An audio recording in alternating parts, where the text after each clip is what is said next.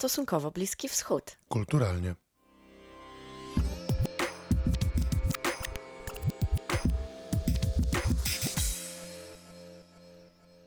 Cześć, witajcie w kolejnym odcinku podcastu Stosunkowo Bliski Wschód kulturalnie. Z tej strony, jak zawsze, Dominika Zembala I Jakub Katulski. Bardzo cieszymy się, że możemy się z Wami usłyszeć w tej formule. Jest to oczywiście nasz specjalny odcinek, który publikujemy co miesiąc, w każdy pierwszy czwartek miesiąca. I tym razem, w tym miesiącu jest to właściwie wyjątkowo trudne, bo zastanawialiśmy się przez dłuższy czas, czy nie powinniśmy przesunąć premiery tego kulturowego odcinka tym razem, ze względu na tą okropną wojnę, która rozgorzała w Ukrainie i agresję Putina. Ale potem pomyśleliśmy sobie, że być może potrzebujecie, być może przyda się Wam taka chwila, kiedy możecie posłuchać o czymś innym i pomyśleć przez chwilę o czymś innym. Także bardzo prosimy, nie zrozumcie nas źle, że wypuszczamy to w takim czasie, kiedy wszyscy mówią tylko i wyłącznie o polityce i o wojnie. Chcieliśmy to zrobić dla Was, żeby być może jakoś Wam pomóc i jakoś Was wesprzeć w tych na pewno dla wielu trudnych chwilach. Tak, nam się to też na pewno przyda. My też potrzebujemy takiego wentylu, żeby trochę przewietrzyć głowy i poopowiadać o tym, co lubimy najbardziej zawsze, czyli o literaturze i o filmie. I mamy w tym odcinku nie tylko nasze rozważania dotyczące tego, co udało nam się obejrzeć lub przeczytać w ostatnim miesiącu, ale mamy też dla Was coś super, bo mamy dla Was rozmowę. Tak, naszą rozmówczynią jest Jolanta Mikołajczyk, autorka książki Perfumy, Attar i Bakhur. Czyli przewodnika po świecie arabskich wonności. Jest to książka wydana nakładem wydawnictwa Dialog i możemy Wam zdradzić z pewnych nieoficjalnych źródeł, że to dopiero początek serii, która wydaje nam się, że będzie bardzo, bardzo, bardzo ciekawa i naprawdę świetna. Zachęcamy Was oczywiście do tego, żebyście sami zajrzeli do tej książki, zajrzeli na stronę wydawnictwa Dialog i być może sprawili sobie taki prezent. A o czym jest ta książka i właściwie kim jest Jola, dlaczego wpadła na taki pomysł napisania takiego kompendium wiedzy o wonnościach, zapachach, perfumach na Bliskim Wschodzie, w Zjednoczonych Emiratach Arabskich. O tym dowiecie się sami, słuchając naszej rozmowy, naszego wywiadu z Jolą. Ale na tym nie poprzestaniemy i pojawi się w tym odcinku jeszcze jedna pozycja z wydawnictwa Dialog. Skarb w słowach zaklęty. Jest to zbiór baśni ludu Hausa. Nie jest to może stricte Bliski Wschód, ale nas ta pozycja zaciekawiła bardzo. Trochę o niej poopowiadamy Wam za moment sami, a potem będzie jeszcze jedna książka, o której wspominaliśmy już na naszym wielbłądzie prasowym, czyli na spotkaniach, które odbywamy z Wami co tydzień, co wtorek o 18:00 na żywo na naszych mediach społecznościowych. Które to spotkania są właściwie na temat tego, jak w polskich tygodnikach, w polskiej prasie pisze się o Bliskim Wschodzie na co dzień, ale trochę samoistnie zrodził się w tym cyklu również taki kącik filmowo-czytelniczy, gdzie z stałymi bywalcami i bywalczyniami rozmawiamy o tym, co aktualnie czytamy, co polecamy, na co zwróciliśmy uwagę i przyjmujemy także w nim od Was bardzo wiele różnych ciekawych obserwacji i ciekawych polecajek, co powinniśmy być może przeczytać, obejrzeć, do czego zajrzeć, bo no, tych wszystkich przykładów kultury i książek, i komiksów, i seriali, i filmów, i muzyki jest tak wiele, że łatwo coś pominąć i czegoś nie dostrzec. I zawsze jesteśmy bardzo Wam wdzięczni, jeżeli nam coś podrzucacie, więc zachęcamy Was też z tego miejsca, żebyście dołączali na nasze live'y i jeżeli coś Wam ciekawego wpadnie w ręce, albo w oko, albo w ucho, to żebyście także nam to podrzucili. To była taka subtelna zapraszajka ze strony Dominiki, ale ona prowadziła też do tego, żeby zaprezentować kolejną książkę właśnie, która na tych live'ach była pokazywana. Jest to pozycja Andrzeja Ćwieka, właściwie doktora Andrzeja Ćwieka z Wydziału Archeologii Uniwersytetu Adama Mickiewicza. Hieroglify egipskie, mowa bogów. I moglibyście się zastanawiać właściwie, że przecież jesteśmy podcastem o Bliskim Wschodzie, dlaczego tutaj nagle mówimy o afrykańskich baśniach i o hieroglifach. No hieroglify akurat to jest Bliski Wschód. Było, nie było, starożytny, ale Bliski Wschód. To prawda, a baśnie afrykańskie opiewają też tematy kultury kręgu muzułmańskiego, więc mamy nadzieję, że nam to wybaczycie. A na koniec tego spotkania z Wami i tego odcinka mamy jeszcze coś dla fanów oglądania bardziej niż czytania. I jest to pewien hit Netflixa, o którym wierzymy, że pewnie słyszeliście. Nie jest to może też znowu stricte bliskowschodnia produkcja, ale z Bliskim Wschodem jest związana w sposób kryminalny. Tak, trochę pośrednio. I jest to zdecydowanie film dokumentalny, na którym, że tak powiem, większa część świata przesunęła w prawo, a nie w lewo. Tak, jest to film o Tinderze. Ale zanim do tego przejdziemy, oczywiście prosimy, wysłuchajcie naszej rozmowy z Jolantą Mikołajczyk. Witaj, Jolu, w naszym kulturowym podcaście. Bardzo miło nam Ciebie gościć. Jestem zaskoczona w ogóle, że mnie zaprosiliście do siebie, do swojego domu. Jest mi bardzo miło, że będę mogła z Wami porozmawiać na tematy bardzo przyjemne. Tematy bardzo przyjemne i bardzo wonne, można by powiedzieć. Pachnące. Tak, zdecydowanie tak. Opowiedz nam, proszę, trochę takim słowem wstępu, bo ja się bardzo długo zastanawiałam, jak Twoją książkę scharakteryzować albo jak ją zaklasyfikować. I jest to dla mnie niezwykle trudne, bo ona jest przewspaniale różnorodna. Powiedz, albo jeżeli takim ramom kwalifikacji się ona wymyka, może jak w Twoich oczach to jest, dla kogo to jest książka? O, wspaniałe pytanie, bo dla mnie ta książka jest takim zbiorem, jest opracowaniem z punktu widzenia bibliotekarza. Ja jestem bibliotekarką z zawodu i długo się zastanawiałam nad tym, w jaki sposób tą książkę w ogóle opisać perfumy. Już nie mówię o arabskich, ale w ogóle jak ten temat perfum można opisać tak, żeby czytelnik poczuł to, zrozumiał, w jakiś sposób zachęcić tego czytelnika do tego, żeby spróbował perfum arabskich. W związku z tym ja się posiłkowałam dużą ilością różnych materiałów źródłowych. Poza tym mieszkam tutaj na stałe, więc w Abu Dhabi, więc mam tą możliwość, żeby chodzić, wąchać, rozmawiać ze sprzedawcami. Więc ten temat był trudny do zrobienia, ale jak już w niego weszłam, to naprawdę sama czułam, że chyba dobrze przedstawiam go i dlatego jest tak różnorodny, dlatego że ja dotykałam tematów i botanicznych, i zoologicznych, i historia tu jest, i literatura. W związku z tym ja bym to zakwalifikowała jako opracowanie danego tematu. Ja nie jestem autorem, tak? Ja jestem osobą, która opracowała dany temat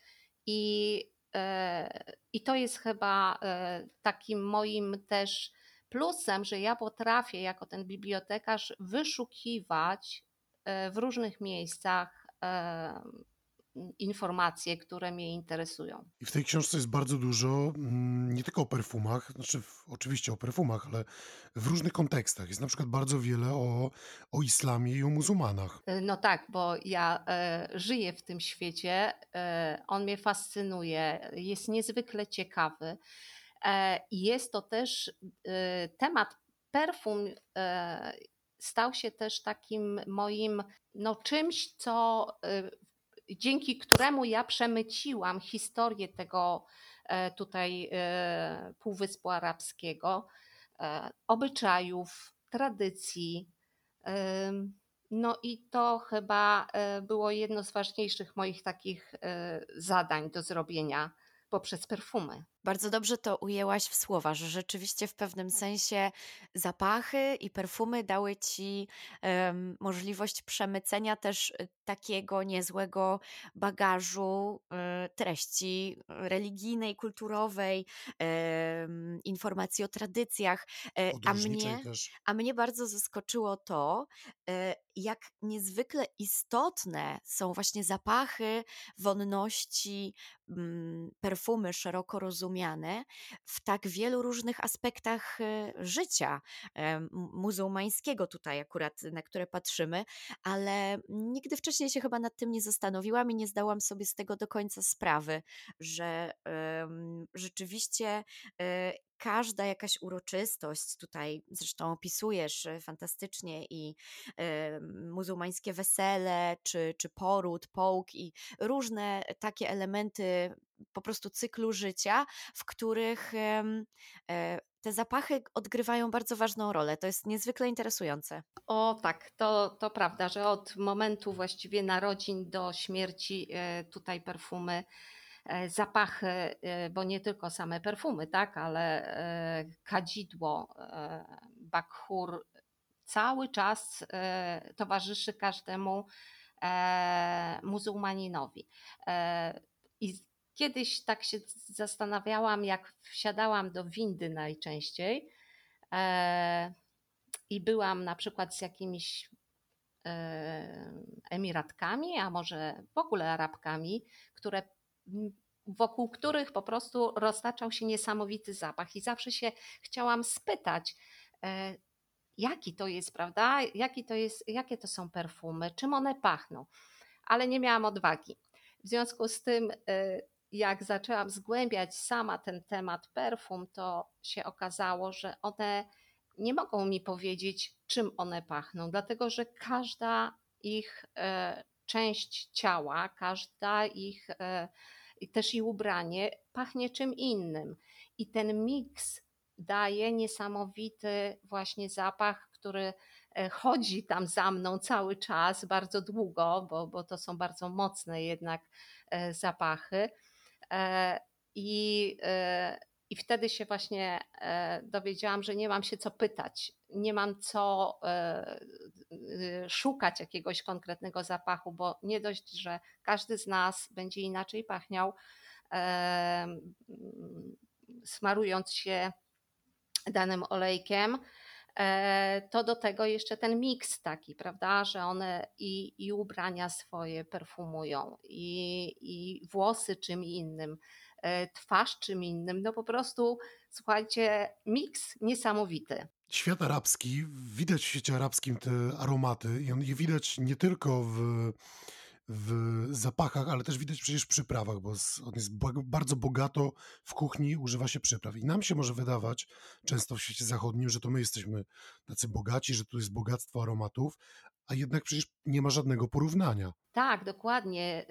To właśnie te wszystkie zapachy tutaj, które są, a właściwie w tym kraju, w którym mieszkam, tak, w Zjednoczonych Emiratach Arabskich, ta różnorodność też jest podyktowana tym, że mamy bardzo duży kontakt i bardzo ścisły kontakt z Indiami, a to Indie są tym tyglem, w którym po prostu zapach i smak no, się tam narodził tak naprawdę. I to one stamtąd w dużej mierze przyszły. W związku z tym sam zapach potraw tutaj, który się roztacza, no jest nie do po prostu zapomnienia, tak? Jeżeli człowiek raz tu spróbuje jakiejś potrawy, to będzie zawsze kojarzył świat arabski akurat z tym smakiem, ale będąc w Indiach, ten smak będzie zupełnie inny, dlatego że oni robią przeróżne mieszanki przypraw, w związku z tym no na przykład mam tutaj niedaleko siebie około 3-4 restauracji arabskich, gdzie jadamy właściwie pod tą samą nazwą, jest taka sama nazwa, natomiast podają nam zupełnie co innego, z innym aromatem jest to podane z innymi ziołami, z innymi przyprawami. Kompletnie inna potrawa, a nazywa się tak samo. Tak samo tutaj jest, jeżeli człowiek idzie i chce powąchać jakieś perfumy i zna nazwę, to najprawdopodobniej w każdej perfumerii będzie wąchał zupełnie co innego. Dlatego, że tutaj te główne firmy, które robią perfumy, są perfumami rodzinnymi, a każda rodzina robiła i robi nadal swoje własne perfumy i nikomu nie zdradza, w jakim stosunku dodaje do siebie różne olejki.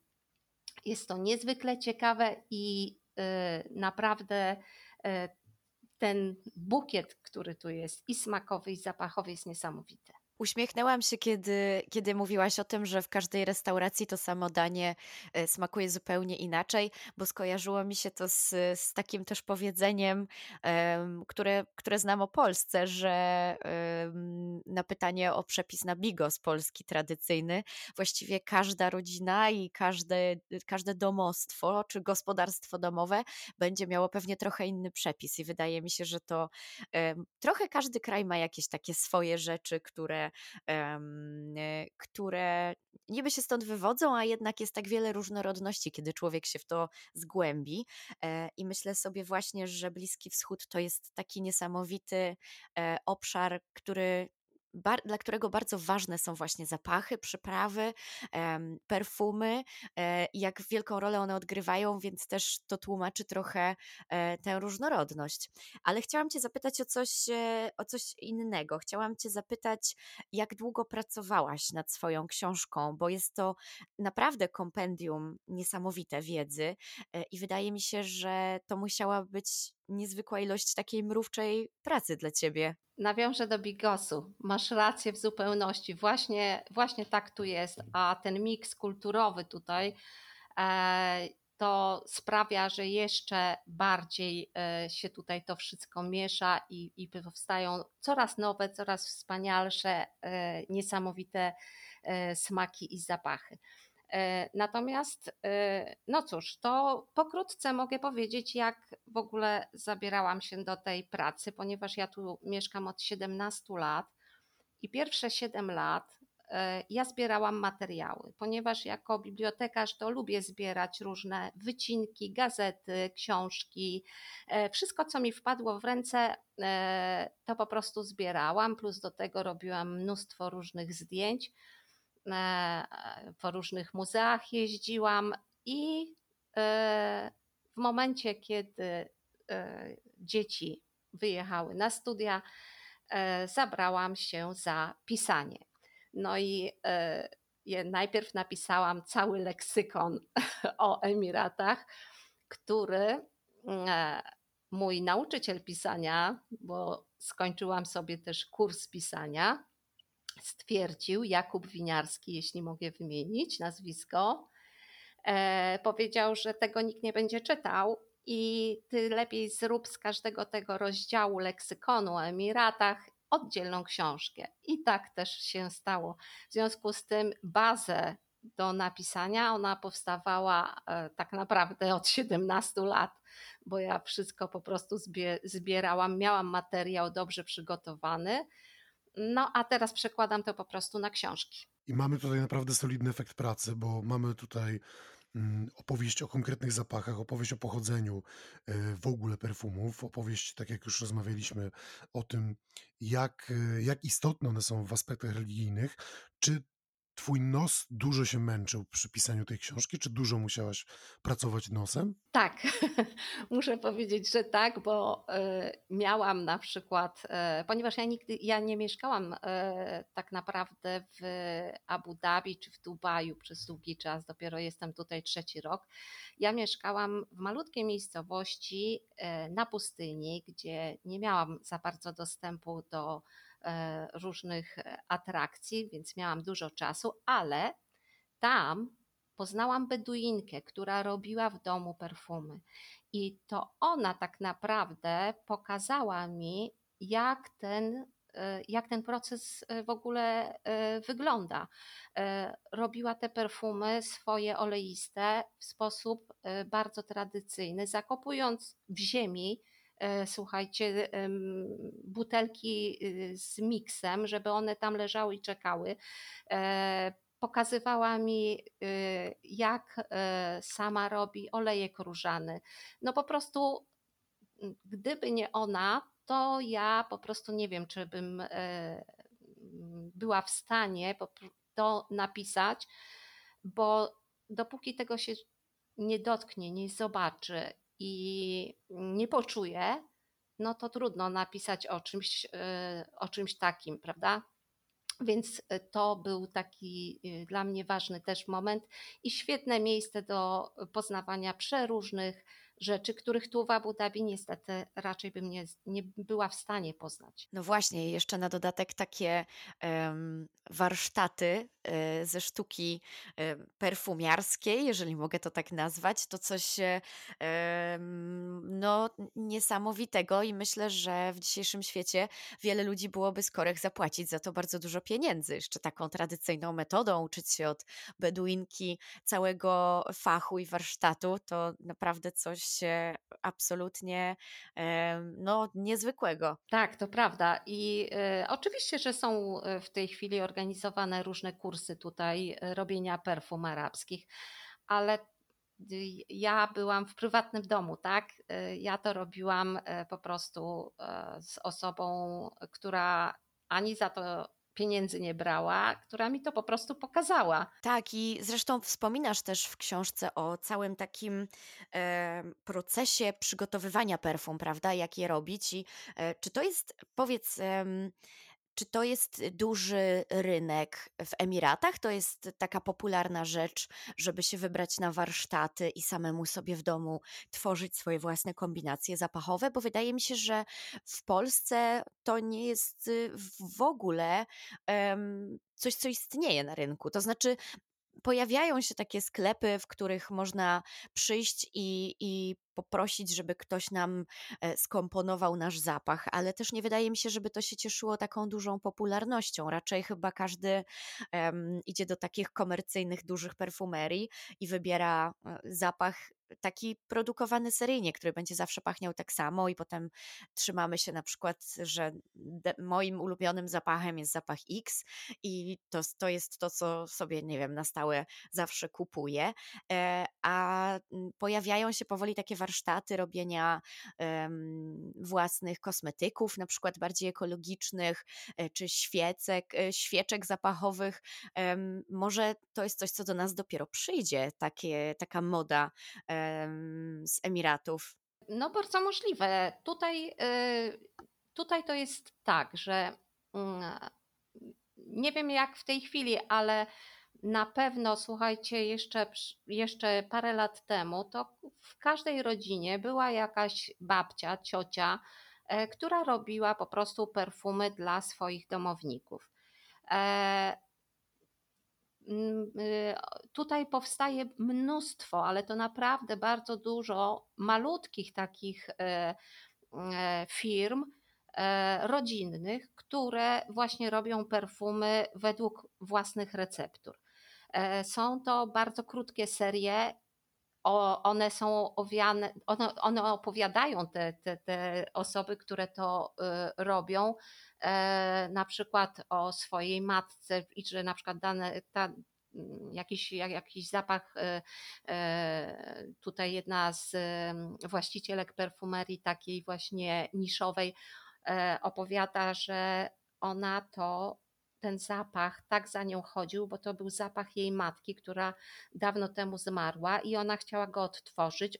Uważa, że odtworzyła ten zapach i ona teraz po prostu ten zapach chce przekazać dalej. I takich perfumerii jest tu bardzo dużo. Natomiast jeśli chodzi o kursy, tak, odbywają się. No, niektóre są robione przez Brytyjczyków. No, są to bardzo drogie kursy, gdzieś w jakichś bardzo super lokalizacjach, ale są też robione kursy robienia perfum oleistych w różnych galeriach, przy różnych centrach kultury. na które można się też zapisać. Ja nawet w jednym takim warsztacie uczestniczyłam. No i myślę, że ponieważ oni tak bardzo te zapachy cenią i to jest dla nich po prostu codzienność, tak? Oni sobie nie wyobrażają się nie perfumować. W związku z tym coraz więcej myślę, że tych kursów będzie. Rozmawiając tutaj z polskimi przewodnikami, nawet był taki pomysł, żeby przygotowywać po prostu kursy robienia perfum dla turystów. Jednak póki co chyba to nic się z tym nie dzieje, dlatego że no oczywiście muszą być różne zezwolenia, żeby coś takiego poprowadzić. Ale tak, myślę, że powolutku takie kursy też będą i w Polsce robione. Ale to ja muszę zapytać o jeden aspekt tych kursów, bo często się tak mówi, że jeżeli coś jest robione pod turystów, to może nie być warte swojej ceny. Czy warto byłoby komuś, kto jako turysta przyjedzie do Emiratów, właśnie wziąć udział w takim kursie, czy jednak raczej byłoby rozsądne, żeby poszukać właśnie jakiejś takiej beduinki, jak ty miałaś styczność i z kimś takim tych perfumów się nauczyć, czy, czy może rzeczywiście warto byłoby skorzystać z oferty jakichś komercyjnych kursów? Wiesz co, Kuba, uważam, że jeżeli jest taka możliwość i ktoś może w takim kursie tu uczestniczyć, to jak najbardziej tak. Dlatego, że nikt sobie nie pozwoli tutaj na zrobienie jakiegoś kursu na złych materiałach albo nie mając wiedzy na ten temat, tak? Na pewno tutaj, żeby w ogóle stworzyć taki kurs i go prowadzić, to trzeba mieć wiedzę i Ministerstwo tutaj Kultury no, musi na pewno taką osobę na pewno dobrze sprawdzić. Więc jeżeli ktoś ma ochotę zrobić taki kurs, jak najbardziej tak. Ja nie ma problemu, myślę, że może sobie to się zapisać. Natomiast teraz, na dzień dzisiejszy, jeżeli turyści przylatują do Dubaju czy Abu Dhabi, tutaj raczej nie znajdą beduinki, która prywatnie im taki kurs zorganizuje, tak? Trzeba by było pojechać do tych Emiratów, które są no nie tak wyeksponowane bardzo, czyli Ras Al Khaimah, Fujairah, Ajman. No i tam trzeba by było szukać. Tylko że no, nie ujawniają się te panie, tak? Ja ją poznałam, bo tam 7 lat mieszkałam i akurat w ogóle zaczęłyśmy rozmowę o książkach, bo ta pani napisała książki dla swoich dzieci. W związku z tym zupełnie, wiecie, to jest taka prywatna akurat moje spotkanie z nią i mi się udało, tak? Ale czy turyście, który tu na 2 tygodnie przyleci, się uda? Nie sądzę. No tak, i to są tajemnice też strzeżone z pokolenia na pokolenie. Wiesz co, ja myślę, że nawet oni nie robią z tego tajemnicy, bo ja mogłam to zapisać i zapisywałam sobie, co ona tam mieszała, w jakich proporcjach i to nie mogłam nagrywać. To znaczy prosiła, żebym nie nagrywała, tak? Natomiast zapisywałam sobie, więc myślę, że to aż taką tajemnicą chyba nie jest. Wiecie, jak to jest i tak każdemu ten zapach wyjdzie trochę inaczej, więc może dlatego też nie jest to aż tak pilnie strzeżone. Dokładnie tak, dlatego że na przykład używając, nie wiem, no chociażby szafranu, tak? Jest ileś tam gatunków tego szafranu. Weźmiesz, jedna osoba weźmie szafran z Iranu, druga z, nie wiem, z Bułgarii i już będzie zupełnie co innego. A powiedz, co cię najbardziej zaskoczyło, czy zaciekawiło w tym perfumiarskim świecie, jak zaczęłaś go zgłębiać? Wiesz co, chyba najbardziej to te tradycje, bo ja nie miałam takich okazji, żeby o wszystkim, prawda, rozmawiać z tą Beduinką. Nawet Ona mi pokazała to, jak się te perfumy robi, rozmawiałyśmy o książkach, ale nic poza tym. W związku z tym ja sama, szukając źródeł i przeglądając różne materiały, natknęłam się na przykład na kilka różnych obrządków, jeśli chodzi o zmarłych. W jaki sposób się takiego zmarłego perfumuje i dlaczego. Okazuje się, że to też zależy, w którym rejonie, czy to będzie Oman, czy to będą Abu Dhabi, a może Szarża. W każdym jest to trochę inaczej. W związku z tym dla mnie to było najciekawsze, że tutaj tak naprawdę to chyba każde plemię ma swoje własne tradycje i według nich perfumuje czy dziecko nowonarodzone, czy zmarłego, czy w czasie przed ślubem, prawda, kobietę. A powiedz, jaki jest twój ulubiony zapach z tych wszystkich zapachów, o których w swojej książce wspominasz, a może i nawet nie wspominasz? Ja mam kilka różnych takich zapachów, które bardzo lubię. Lubię generalnie bardzo ciężkie zapachy. No i chyba to jest też tak, że tych perfum, które ja lubię, nie ma. Ja dostaję je, zamawiam od tej mojej beduinki w dalszym ciągu.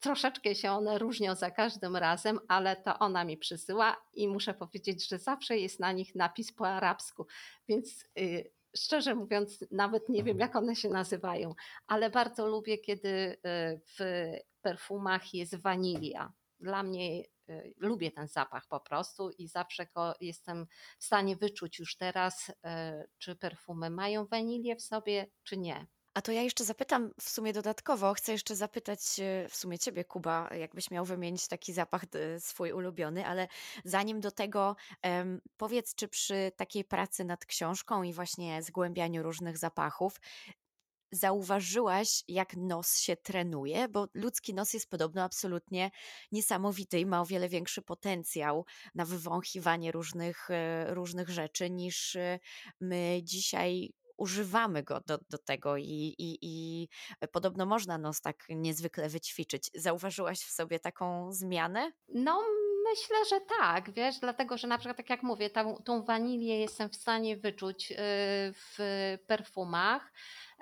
Idąc do perfumerii, po kolorze na przykład jestem w stanie ocenić, oczywiście w przybliżeniu, tak, co to są za oleje, czy to jest powiedzmy olej z oud, czy to jest tylko i wyłącznie olejki kwiatowe i owocowe. One mają swoje odcienie, swoje kolory. No a do tego jeszcze dochodzą przeróżne zapachy potraw. No i tutaj chyba lepiej sobie radzę z potrawami niż z zapachami, ale tak, rzeczywiście można ten sobie nos wytrenować trochę. Świetnie. No dobra, Kuba, to teraz do ciebie. Masz swój ulubiony zapach, szczególnie z tej kategorii zapachów z Bliskiego Wschodu? To jest prosto, jest to kardamon, a szczególnie kardamon w kawie. O, Ja też chciałam powiedzieć, że właściwie chyba jak sobie myślę o Bliskim Wschodzie, to do głowy przychodzi mi zapach kawy, ale jeżeli miałabym mówić o perfumach jako takich, to ja znowu lubię takie owocowe bardziej aromaty i bardziej kwaśne chyba niż takie ciężkie, o których ty wspomniałaś, Jolu. Ale z takich kwiatowych to chyba piwonie pachną najpiękniej. chyba tak, tak. Ja też bardzo lubię w ogóle kwiat piwoni, w związku z tym no tutaj nie mamy. Natomiast jeszcze pięknie pachnie róża, no. No pachnie, no po prostu słuchajcie, te olejki tutejsze różane są niesamowite. No i róża ma wiele zastosowań, także kulinarnych. Też oczywiście, że tak. Teraz nabrałam smaka na różne ciasteczka z wodą różaną i chyba będzie jakieś gotowanie, bo zainspirowałaś tą rozmową bardzo mocno. Super, cieszę się bardzo. Bardzo dziękujemy Ci za rozmowę, bardzo dziękujemy za książkę, bo dostaliśmy egzemplarz od Ciebie, z przyjemnością się ją czytało i na pewno będziemy do niej wracać, bo to jest kompendium, do którego rzeczywiście co jakiś czas będzie trzeba sięgnąć. Bardzo dziękuję w takim razie i jest mi niezwykle miło, że książka Wam się podobała i mogłam coś niecoś Wam o niej jeszcze opowiedzieć już zupełnie tak prywatnie. Bardzo za nią dziękujemy. Dziękujemy Ci za rozmowę, a wszystkich naszych słuchaczy i słuchaczki zachęcamy do zajrzenia na stronę wydawnictwa Dialog, gdzie mogą sobie sami taki wspaniały, zapachowy prezent sprawić. Mamy nadzieję, że do usłyszenia. Jolu, i dziękujemy jeszcze raz za rozmowę. Dziękuję bardzo. Do usłyszenia. Perfumy Attar i Bahur, przewodnik po świecie arabskich wonności, wydany nakładem wydawnictwa Dialog, a wysłuchaliście właśnie rozmowy z autorką tego dzieła, z Jolantą Mikołajczyk. Bardzo serdecznie jeszcze raz zachęcamy Was oczywiście do zajrzenia na stronę wydawnictwa Dialog i sprezentowania sobie takiej książki. Ale to dopiero początek, więc co ty przygotowałaś w tym tygodniu? Tak, i to jest ten moment, kiedy przechodzimy do szeleszczenia kartkami, bo nic o literaturze bez literatury, więc trzymam Skarb w słowach zaklęty właśnie w moich rękach. Skarb w słowach zaklęty, księga Magana Jari Che, Abu Bakra Imama z komentarzem kulturowym. To jest pełen tytuł, który figuruje na okładce. On może być trochę przytłaczający, ale niech Was to nie zwiedzie, bo książka jest bardzo ciekawa i właściwie nie wiem, czy chcę powiedzieć, że to jest książka dla wszystkich, ale na pewno dla bardzo, bardzo wielu ludzi. Jest to dzieło wyjątkowe, zresztą też robi duże wrażenie nawet tak wizualnie, bo jest sporego formatu, jest dosyć ciężkie, okładka jest pomarańczowa, tak fajnie rzuca się w oczy. W ogóle wydana jest ta książka bardzo, bardzo ładnie. No i już tłumaczę właściwie, o co tutaj chodzi, dlaczego mamy to w swoich rękach i dlaczego to czytamy, mimo że kawałek jest do Bliskiego Wschodu tutaj. Przede wszystkim chciałam się pochylić nad tym, że to wydanie jest czymś wyjątkowym i czymś pierwszym, bo jest to pierwsze tłumaczenie całości tej księgi na język europejski. Czyli właśnie ten polski przekład Magany Jari Che. To dziecko współpracy Uniwersytetu Warszawskiego i Uniwersytetu Bayero-Kano. Jest to właściwie dziecko, które powstało dzięki Katedrze Języków i Kultur Afryki Uniwersytetu Warszawskiego. Zespół, który zajął się tym tłumaczeniem, to tłumaczenie z języka i kultury Hausa, czyli mniej więcej z Nigerii współczesnej, gdybyście tak chcieli sobie to umiejscowić na mapie. A skoro to jest tłumaczenie, to kto jest autorem oryginału? To są jakieś ludowe baśnie, czy jest jakaś postać, która to napisała? I tak właściwie. To znaczy cała książka to są baśnie ludu Hausa, które są wspaniale uniwersalne i właściwie ta książka to jest trochę taki dowód na to, że baśnie z różnych kultur i z różnych tradycji, z różnych krajów mają jakiś taki wspólny trzon i wywodzą się wszystkie z tego, żeby tłumaczyć takie podstawowe prawdy o świecie i mądrości świata, tylko że używają do tego różnych przykładów, różnych mechanizmów i różnych opowieści. Natomiast w oryginale to wszystko zostało spisane przez nigeryjskiego pisarza, dziennikarza i polityka Al-Hadjiego Abu Bakra Imama, który żył w pierwszej połowie XX wieku i on spisał, jak sama książka mówi, baśnie, przypowieści, legendy, które uczą tego, co dobre, a co złe, według starych jak świat mądrości ludowych. Natomiast jaka jest konstrukcja jeszcze tego dzieła, bo to jest bardzo ciekawe. Skarb w słowach zaklęty jest zbudowany właściwie z 3 części, a całość opiera się na takiej konstrukcji szkatułki.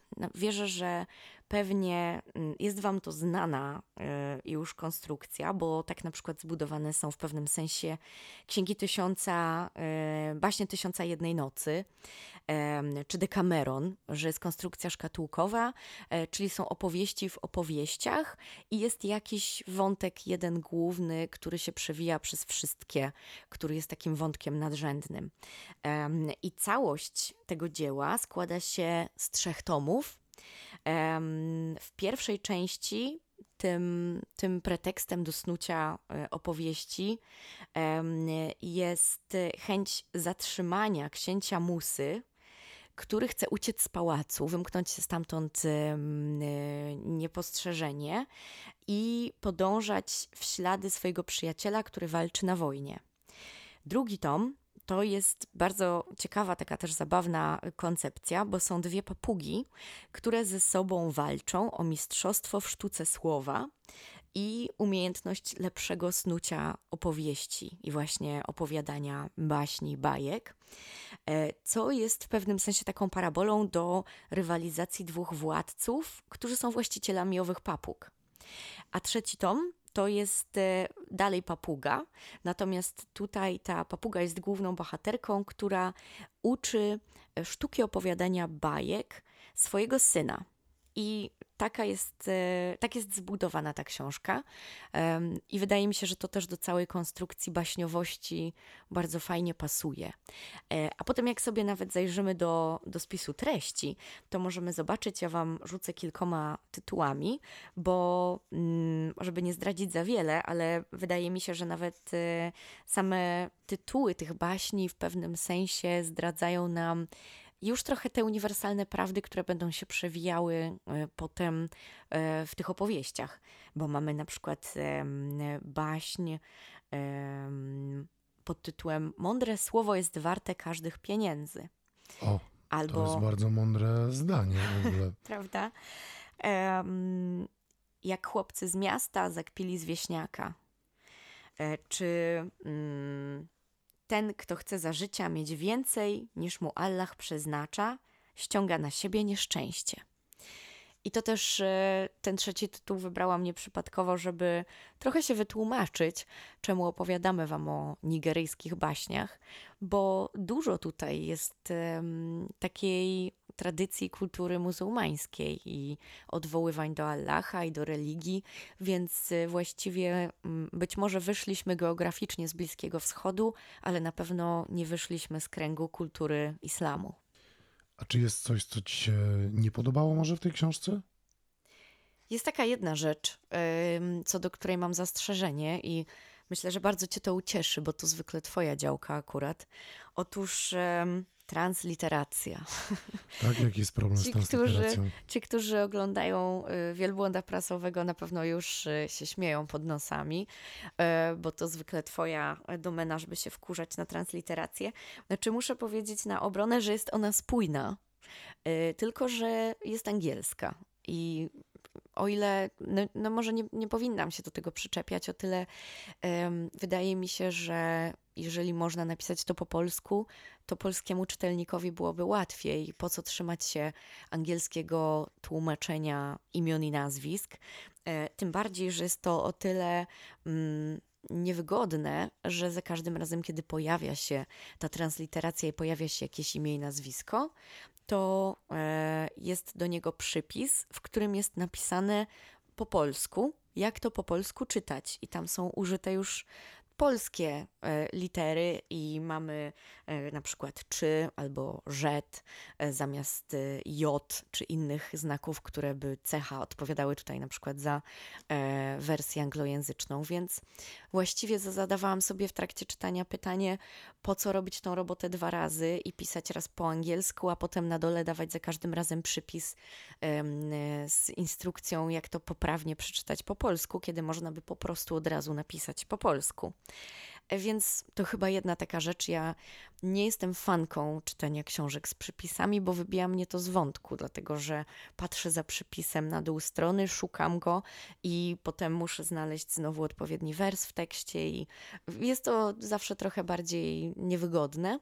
No ale jest jednak to chyba, jeżeli ja dobrze rozumiem, to jest to w pewnym sensie naukowe opracowanie jakiegoś tematu, więc trudno byłoby tutaj tych przepisów uniknąć, bo one też wprowadzają jakoś czytelnika w temat i chyba ułatwiają mu zrozumienie tej książki, tak? Tak, do tego właśnie chciałam przejść, że o ile jest wiele takich przykładów, gdzie zresztą na koniec też mamy słowniczek, który nam trochę pomaga różne aspekty zrozumieć, to o ile rozumiem, że właśnie pojawiają się te przypisy, które wyjaśniają jakieś konteksty kulturowe albo mówią nam coś więcej o tym, kim jest dana osoba, gdzie jest odwołanie do jakiegoś władcy i jest wytłumaczone, kim on jest, o tyle te tłumaczenia językowe mogłyby po prostu być zastosowane w tekście i wtedy wydaje mi się, że byłoby czytelnikowi trochę szybciej i łatwiej.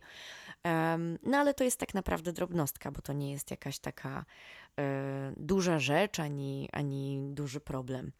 Generalnie rzecz biorąc, jest to książka, przy której można się zdecydowanie oderwać od codzienności, a jednocześnie trochę pod nosem uśmiechnąć na temat tego, że nieważne czy baśnie z Nigerii, baśnie braci Grimm, baśnie ze słowiańskiego kręgu kulturowego, to jednak te prawdy są naprawdę niesamowicie uniwersalne i wszyscy jesteśmy takimi samymi ludźmi w każdej części globu. No dobra, to kto powinien po tę książkę sięgnąć? To dobre pytanie. Myślę, że na pewno wiele z tych baśni można czytać dzieciom. Nie wiem, czy cała książka nie byłaby przytłaczająca, ale myślę, że jeżeli wśród naszych słuchaczy i słuchaczek są osoby, które lubią czytać baśnie swoim dzieciom, to mogą z takiej książki również skorzystać i na pewno będzie to fajnie poszerzające horyzonty.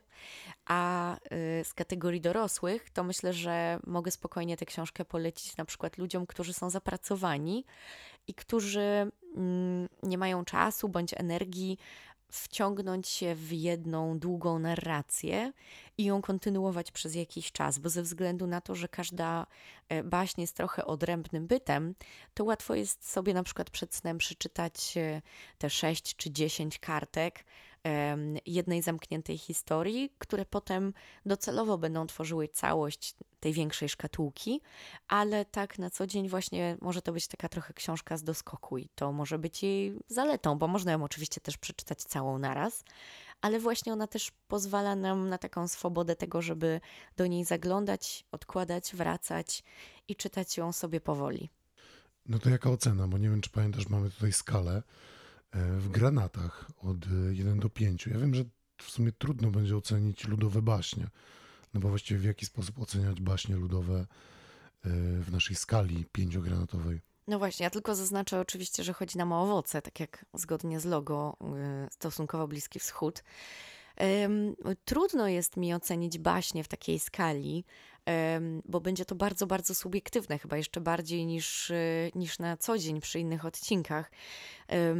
Ja powiem tak, dla mnie osobiście zupełnie subiektywnie, chyba powiem, że między 3 a 3,5, ale to tylko i wyłącznie dlatego, że no dobra, pół granatu muszę odjąć za tą transkrypcję, która była dla mnie trochę wkurzająca w trakcie czytania, a pozostałe to tylko i wyłącznie kwestia tego, że ja po prostu lubię mieć jedną wciągającą narrację, zaprzyjaźnienie się z bohaterami, martwienie się o nich, przeżywanie ich losów, historii od pierwszej strony książki do ostatniej i zawsze jakoś tak mniej czuję się związana z książką, która jest poszatkowana na drobniejsze historie.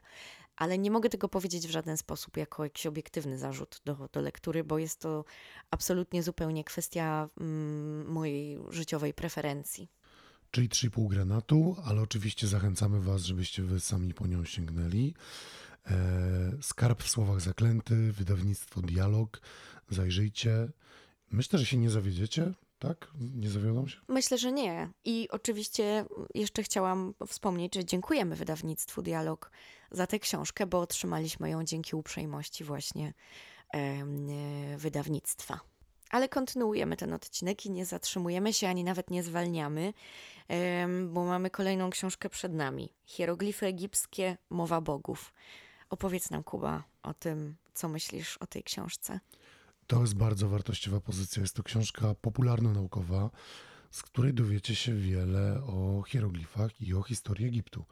To jest fascynująca rzecz, że ktoś mógł poświęcić kawał czasu po to, żeby przyswoić, może nie tyle przyswoić, co zaprezentować hieroglify szerszej publice. I te hieroglify nagle przestają być jakimś czymś magicznym, czymś nieodgadnionym albo dekoracją z planu filmu Mumia. Ja pomyślałam akurat o Indiana Jonesie, no ale niech ci będzie Mumia. Ale nauczyłeś się Ale pisać... Indiana Jones chyba nie dział się w piramidach. Chyba jakaś część jest w piramidach trochę. To znaczy, na pewno dzieje się jedna część na Bliskim Wschodzie. Wydaje mi się, że w Egipcie. W Petrze. W Petrze też jest, ale to inna. Pamiętasz, jak wpada, tam są węże? To chyba jest ta część z nazistami. To chyba się dzieje w Indiach. To jest jeszcze inna część. Musisz obejrzeć od nowa Indiana Jonesa. No dobra, ale przechodząc do meritum, powiedz, czy nauczyłeś się czytać i pisać w hieroglifach? Jakbym poświęcił więcej czasu, to tak, pewnie bym się nauczył czytać i pisać. Nie wiem, czy nauczyłbym się na tyle, żeby być biegłym w hieroglifach, ale tak, pewne rzeczy są dla mnie łatwiejsze do zrozumienia. Jakby to pismo przestało być czymś takim magicznym i obcym zupełnie. Ja bym wolała, żeby taka magia w nich pozostała mimo wszystko. Natomiast no, na pewno jeszcze inna sprawa jest umieć coś przeczytać, bo wiesz, jak dany znak się czyta, a potem jeszcze trzeba słownika, żeby wiedzieć, co to znaczy. Tak, oczywiście, jakby wszystko ma swoją logikę, ale właśnie o to chodzi, że te hieroglify dzięki książce Andrzeja Ćwieka stały się logiczne, stały się systemem, bo wcześniej właściwie myślałem o hieroglifach jako takich typowych ideogramach, że komuś przychodziło do głowy coś, przychodziła jakaś idea, jakaś myśl i zawierał ją w malunku. I teraz dopiero ja rozumiem, że za tym szedł cały system. Czyli hieroglify to był język. Nie, hieroglify to nie jest język. Hieroglify to jest pismo, którym zapisywano język starożytnych Egipcjan. To jest ta różnica. I te hieroglify oczywiście się na przestrzeni wieków zmieniały, tak jak zmieniał się Egipt. I od czego ta książka się zaczyna, to krótkie wprowadzenie do historii i kultury Egiptu. I to jest ważne. I z tego się właśnie dowiadujemy, dlaczego te hieroglify są tak istotne, bo jakby one są nieoderwalnym elementem egipskiej kultury. Ale czy w takim razie to jest książka naukowa, czy to się czyta jak książkę fabularną? Nie, to nie jest książka naukowa, jest to książka popularno-naukowa.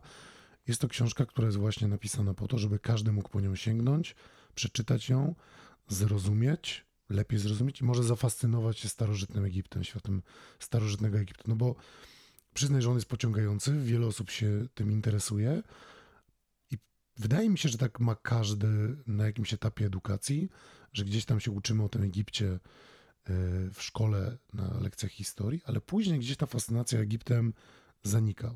Gdzieś tam o niej zapominamy. I to jest książka stworzona po to, żeby tę fascynację, tę miłość do starożytnego Egiptu obudzić w każdym. A czy teraz lepiej rozumiesz ten współczesny Egipt bardziej dzięki tej lekturze, czy też być może jakieś fundamenty tego, na czym wyrósł Egipt, stały się dla ciebie jaśniejsze, bardziej zrozumiałe? No nie wiem, jak to określić. Nie wiem, czy lepiej rozumiem współczesny Egipt, ale być może powiedziałbym tak, że rozumiem lepiej współczesny świat, bo wiele rzeczy, o których nie miałem pojęcia, wywodzi się z tego właśnie starożytnego Egiptu. Wiele myśli, wiele koncepcji, jakby fakt tego, jak pismo egipskie, jak historia starożytnego Egiptu wpłynęła na nas dzisiaj wszystkich, jakby to jest największa wartość tej książki. Tak mi się wydaje. Mam jeszcze inne pytanie do ciebie, bo wydaje mi się, że to ogromna sztuka, żeby książka popularno-naukowa, czy mająca jakiekolwiek w ogóle znamiona naukowości, była wciągająca, czy była w jakiś sposób taka przystępna do czytania, żeby, no mówiąc zupełnie kolokwialnie, nie przynudzała czytelnika.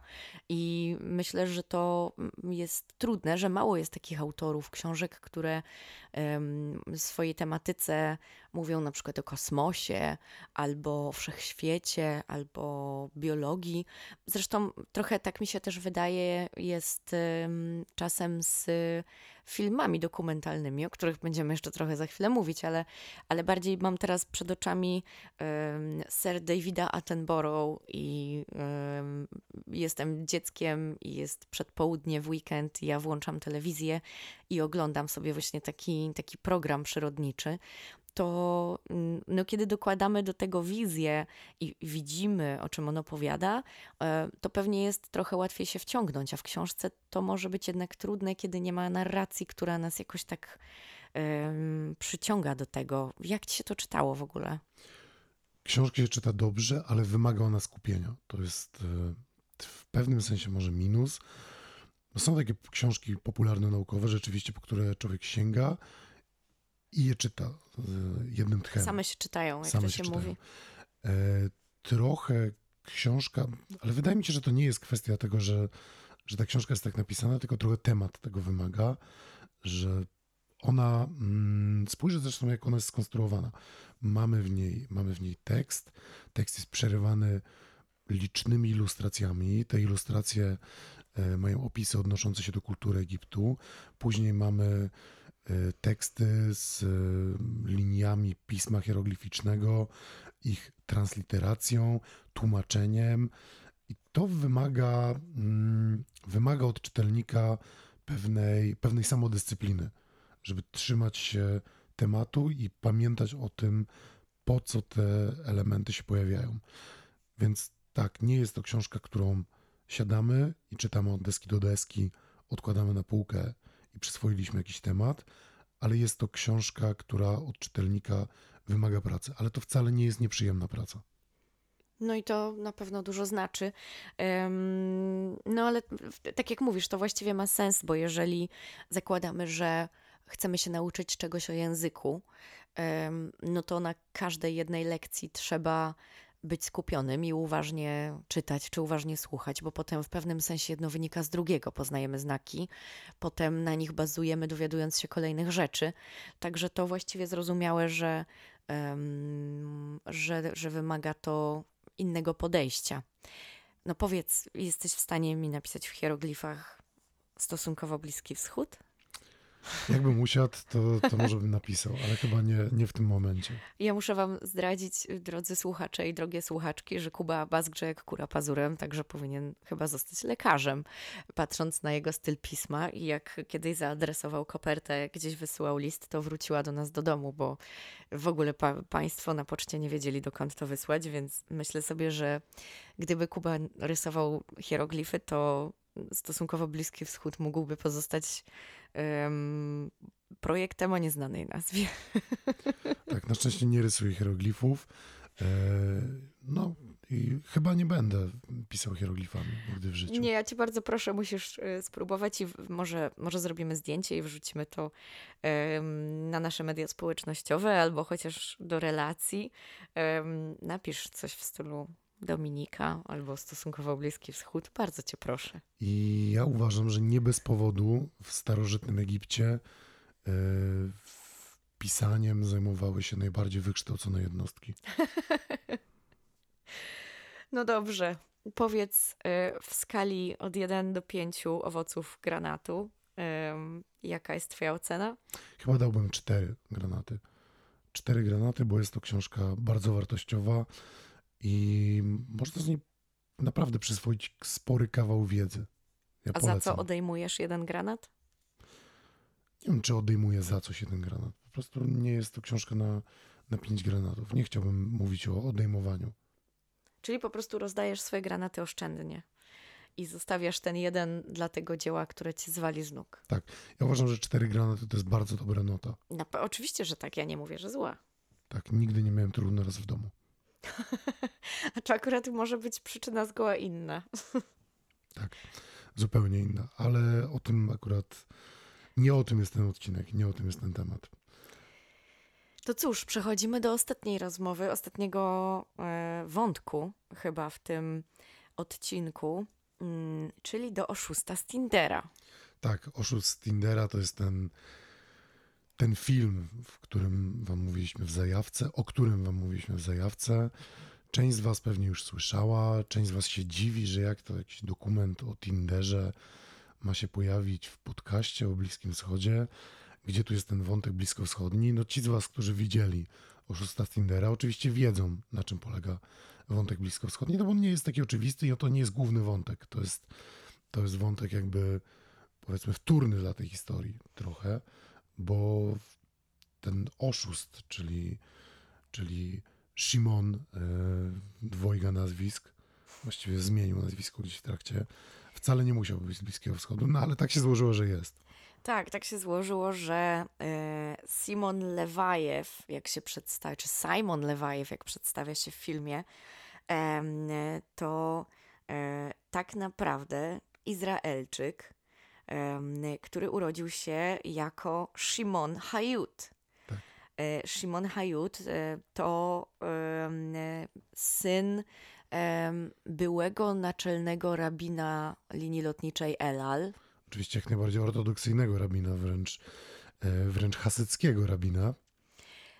Tak, z Bnei Brak, jeżeli mnie pamięć nie myli, z Izraela, który stworzył właściwie taką matrymonialną piramidę finansową, powołując się, czy zmienił swoje nazwisko na Simona Lewiewa, co miałoby sugerować, i zresztą sam tak swoim ofiarom mówił, że jest synem Lwa Lewiewa, czyli rosyjsko-izraelskiego potentata diamentów. Bardzo, bardzo bogatego człowieka. Ach, ci rosyjsko-izraelscy oligarchowie, o tym kiedyś też będziemy musieli porozmawiać. Tak, myślę, że może się trafić podcast na ten temat, cały osobny. I on, posługując się tak zwanym schematem Ponziego, czyli Carlo Ponzi to był pierwszy w historii twórca pierwszej w historii piramidy finansowej, która została potem tak nazwana od jego nazwiska. Naciągał kobiety na całym świecie na pieniądze. Znaczy, I o tym jest ten dokument. Nie Carlo Ponzi naciągał kobiety. Tak, Simon Lewajew. Znaczy Carlo Ponzi pewnie też jakąś kobietę naciągnął, ale tutaj mamy Simona, czy tam Szymona, który no właśnie skonstruował taką piramidę, w której spotkaniami z jedną kobietą finansował sobie spotkania z kolejną i tak dalej. Ja trochę widzę w tym piramidę finansową, ale trochę widzę w tym, ci z was, którzy oglądają horrory, będą wiedzieć, trochę w rodzaj ludzkiej gąsienicy niestety. Straszne porównanie. Straszne porównanie, ale to jest też straszny człowiek. Jest to dokument i kiedy siedliśmy do oglądania, to ja sobie pomyślałam, że to może nie będzie takie wciągające i takie ciekawe. A muszę wam powiedzieć, że naprawdę te chyba około 90 minut, ile on trwa, to oglądaliśmy z wypiekami na twarzy oboje i właściwie ciągle pauzowaliśmy, żeby porozmawiać o tym, że rety, czy ty widzisz, co ten chłop zrobił w ogóle, jakie to jest niesamowite, co się dzieje w tym filmie. Oczy nam wychodziły z orbit i ja naprawdę bardzo dobrze się bawiłam oglądając to. To znaczy z jednej strony załamując ręce nad tym, jak okropny jest ten szwindel, do którego tutaj dochodzi, ale z drugiej strony nie chcę wam za dużo zdradzić. W pewnym sensie ta zemsta jego ofiar powoduje, że śmieje się człowiek w głos i cieszy się z tego, że masz za swoje. Tak, no pewnie tak jedną rzecz będziemy musieli za chwilę zdradzić, żeby opowiedzieć o tym, co się dzisiaj dzieje. Ale mam nadzieję, że to zachęci, a nie zniechęci. Ja jeszcze o jednej rzeczy chciałam wspomnieć, bo mnie bardzo podoba się tytuł oryginalny tego filmu, bo po polsku mamy Oszust z Tindera, a jest to produkcja brytyjska i po angielsku on się nazywa The Tinder Swindler. I ten swindler, jak pewnie wprawne ucho zaraz wyłapie, to nic innego jak nasz polski szwindel, który, jeżeli się nie mylę, ma swoje korzenie w jidysz i w szwindlu, więc to, że bohater jest Izraelczykiem, jeszcze na dodatek z ortodoksyjnej rodziny żydowskiej, to ten szwindel, myślę, że mocno go zakuł, kiedy dowiedział się, jak zatytułowany jest film o nim, no bo to słowo ma też takie mocne nacechowanie emocjonalne i jest bardzo dobrze rozumiane w kręgu ortodoksyjnych Żydów. Tak, bardzo to, co mi się najbardziej podobało w tym filmie, to jest sposób, w jaki główny bohater, nie wiem, czy można mówić o nim jako o bohaterze, ale główny antybohater e, mówi. Bardzo mi się podobają te wiadomości, które on wysyła swoim ofiarom, które są... Ja znam ten sposób mówienia, niestety. Jakby są takie postaci, które ja znam osobiście i za którymi niekoniecznie przepadam i mówią w taki sam sposób i w ten sam sposób się odnoszą, zachowują, wysyłają podobnego rodzaju wiadomości głosowe i, i to jest coś, co mnie w pewnym sensie poruszyło, ale podoba mi się bardzo duże nadużywanie słowa wróg, enemy angielskiego. I ono jest użyte, to jest słowo klucz. Albo słowo wytrych. Tak, ja się aż dziwię, że słowo enemy nie wpadło gdzieś w tytuł. To prawda, bo My Enemies przewija się co chwilę. O czym jeszcze chciałam wam powiedzieć pod kątem tego filmu, to to, że obie główne bohaterki, które się tam pojawiają, czyli Cecile i Pernilla, są w mediach społecznościowych. To znaczy ja po obejrzeniu tego dokumentu weszłam na Instagram, wyszukałam ich profile i dodałam do obserwujących i mogę dalej w pewnym sensie z tą historią gdzieś tam iść za nią i obserwować, co się dzieje i jak one zbierają pieniądze i jak promują film i to wszystko, co się dzieje przez to, że jest to historia jak najbardziej prawdziwa, czyni to takim trochę bardziej namacalnym i takim, że rzeczywiście można kontynuować i widzieć, co się stanie dalej, a nie tak, że kończy się film i człowiek może sobie tylko wyobrażać albo myśleć, co być może tam by się dzisiaj działo u tych bohaterów i bohaterek. A tutaj możemy to rzeczywiście sprawdzić. To jest też dosyć ciekawe. Ale co się dzieje u samego Shimona? Ci z was, którzy chcą, wcale nie muszą oglądać filmu, żeby sprawdzić, co się dzieje. Oczywiście i tak gorąco zachęcamy do zobaczenia filmu, ale też możecie poczytać po prostu media i dowiedzieć się, że on żyje właśnie dobrze. Tak, i zarabia pieniądze na dodatek na tym filmie, co jest absolutnie oburzające, bo poza tym, że wiem, że groził Netflixowi pozwem, nie wiem, czy go rzeczywiście doprowadził gdzieś tam do złożenia w sądzie i do jakichś tam, czy wszedł faktycznie na drogę prawną. Jego ochroniarz groził Netflixowi w sądzie, a i właśnie jego ochroniarz Piotrek. Wątek polski. Jego ochroniarz Piotrek groził Netflixowi, że nielegalnie wykorzystuje jego wizerunek. Tak, i to na jakieś grube miliony pozwał Netflixa. Zobaczymy, co tam się dalej wydarzy. Nie wiem, czy pozwał. Groził, że pozwie. Groził, że pozwie. A jak wpiszecie sobie w Google Simon Lewajew, to wyskoczy wam na przykład taki tytuł mówiący o tym, że oszust z Tindera kasuje po $20,000 amerykańskich za pojawienie się w klubie na imprezie. Jako sława, która tam przyjdzie na imprezę. No jest to oburzające, ale jest na to pewne To pasuje słowo. do charakteru, powiem szczerze. Tak. Dla mnie po obejrzeniu filmu jest to dokładnie to, czego bym się spodziewała po tej postaci. Jest na to pewne słowo z jidysz, które dzisiaj funkcjonuje w języku hebrajskim, w języku polskim, chociaż w języku polskim ma minimalnie inne znaczenie, ale to podsumowuje całą postać pana Simona chucpa. Albo chucpiarz właściwie. No jest chucpiarzem jak najbardziej, ale chucpa to jest właśnie to. On ma w sobie taką chucpę, że ja uważam, że to wymaga dużej odwagi, żeby być aż takim chucpiarzem w życiu. Nie wątpię. To też taka jest moja refleksja na temat chucpiarzy, że mają dużo odwagi, takiej, nie wiem, czy bym powiedział, nazwą to odwagą cywilną. Nie wiem, jak ująć, jak nazwać ten rodzaj odwagi, ale... Bezwstydność. To też, ale to też powoduje, że oni zawsze spadają na 4 łapy. No, niestety. Zobaczymy, jak to dalej będzie.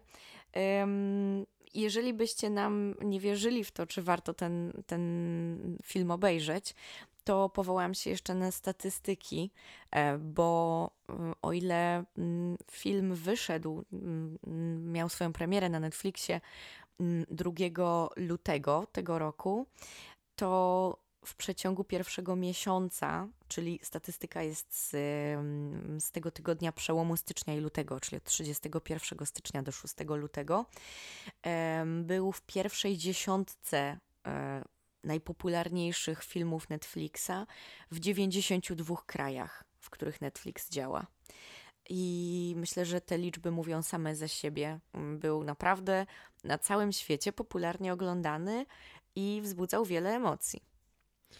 No dobra, to ile granatów? Ja się właściwie, powiem tak, bardzo dobrze bawiłam. Poza tym, że byłam wstrząśnięta przez dużą część filmu, a potem przez drugą połowę się też bardzo dobrze bawiłam. Wiele emocji i dużo zaskoczeń. Ja myślę, że top stawki, coś jakieś 4,5. Ja chyba podobnie, tak, podobnie. Nie będę zmieniał tej oceny. Polecam generalnie każdy, kto by chciał się zapoznać. Jeżeli szukacie rozrywki na wieczór, a lubicie sensacje i nie przekonuje was wizja oglądania kolejnego amerykańskiego filmu akcji, chcielibyście zobaczyć coś innego, jeszcze najlepiej na faktach, Oszust z Tindera się sam poleca właściwie. tak, koniecznie, zobaczcie. I to by było chyba wszystko w tym miesiącu, bo to przecież podcast kulturowy, to odcinek raz na miesiąc. W tym miejscu normalnie pojawiłyby się nasze przypominajki i zachęty dotyczące naszego profilu na patronite.pl, ale tak jak i w stałym podcaście poniedziałkowym, tak i w tym, chcielibyśmy zachęcić Was do wspierania Ukrainy i wpłacania pieniędzy czy na Polską Misję Medyczną, czy na Polskie Centrum Pomocy Międzynarodowej, czy na Polską Akcję Humanitarną. To takie chyba 3 najbardziej sprawdzone zbiórki, o których wspominamy Wam na naszych mediach społecznościowych na co dzień. I na tym zakończmy rozmowę o pieniądzach. Tak, bardzo dziękujemy Wam. Dziękujemy oczywiście patronkom i patronom. Wspieracie nas i jesteśmy Wam za to bardzo wdzięczni. A teraz czas, żebyście Wy wszyscy też wsparli Ukrainę, która tego bardzo potrzebuje. Dziękujemy Wam. W podcaście słyszymy się oczywiście w poniedziałek już. We wtorek widzimy się na Wielbłądzie Prasowym, a w stosunkowo Bliski Wschód kulturalnie słyszymy się już w kwietniu. Do usłyszenia. Do usłyszenia.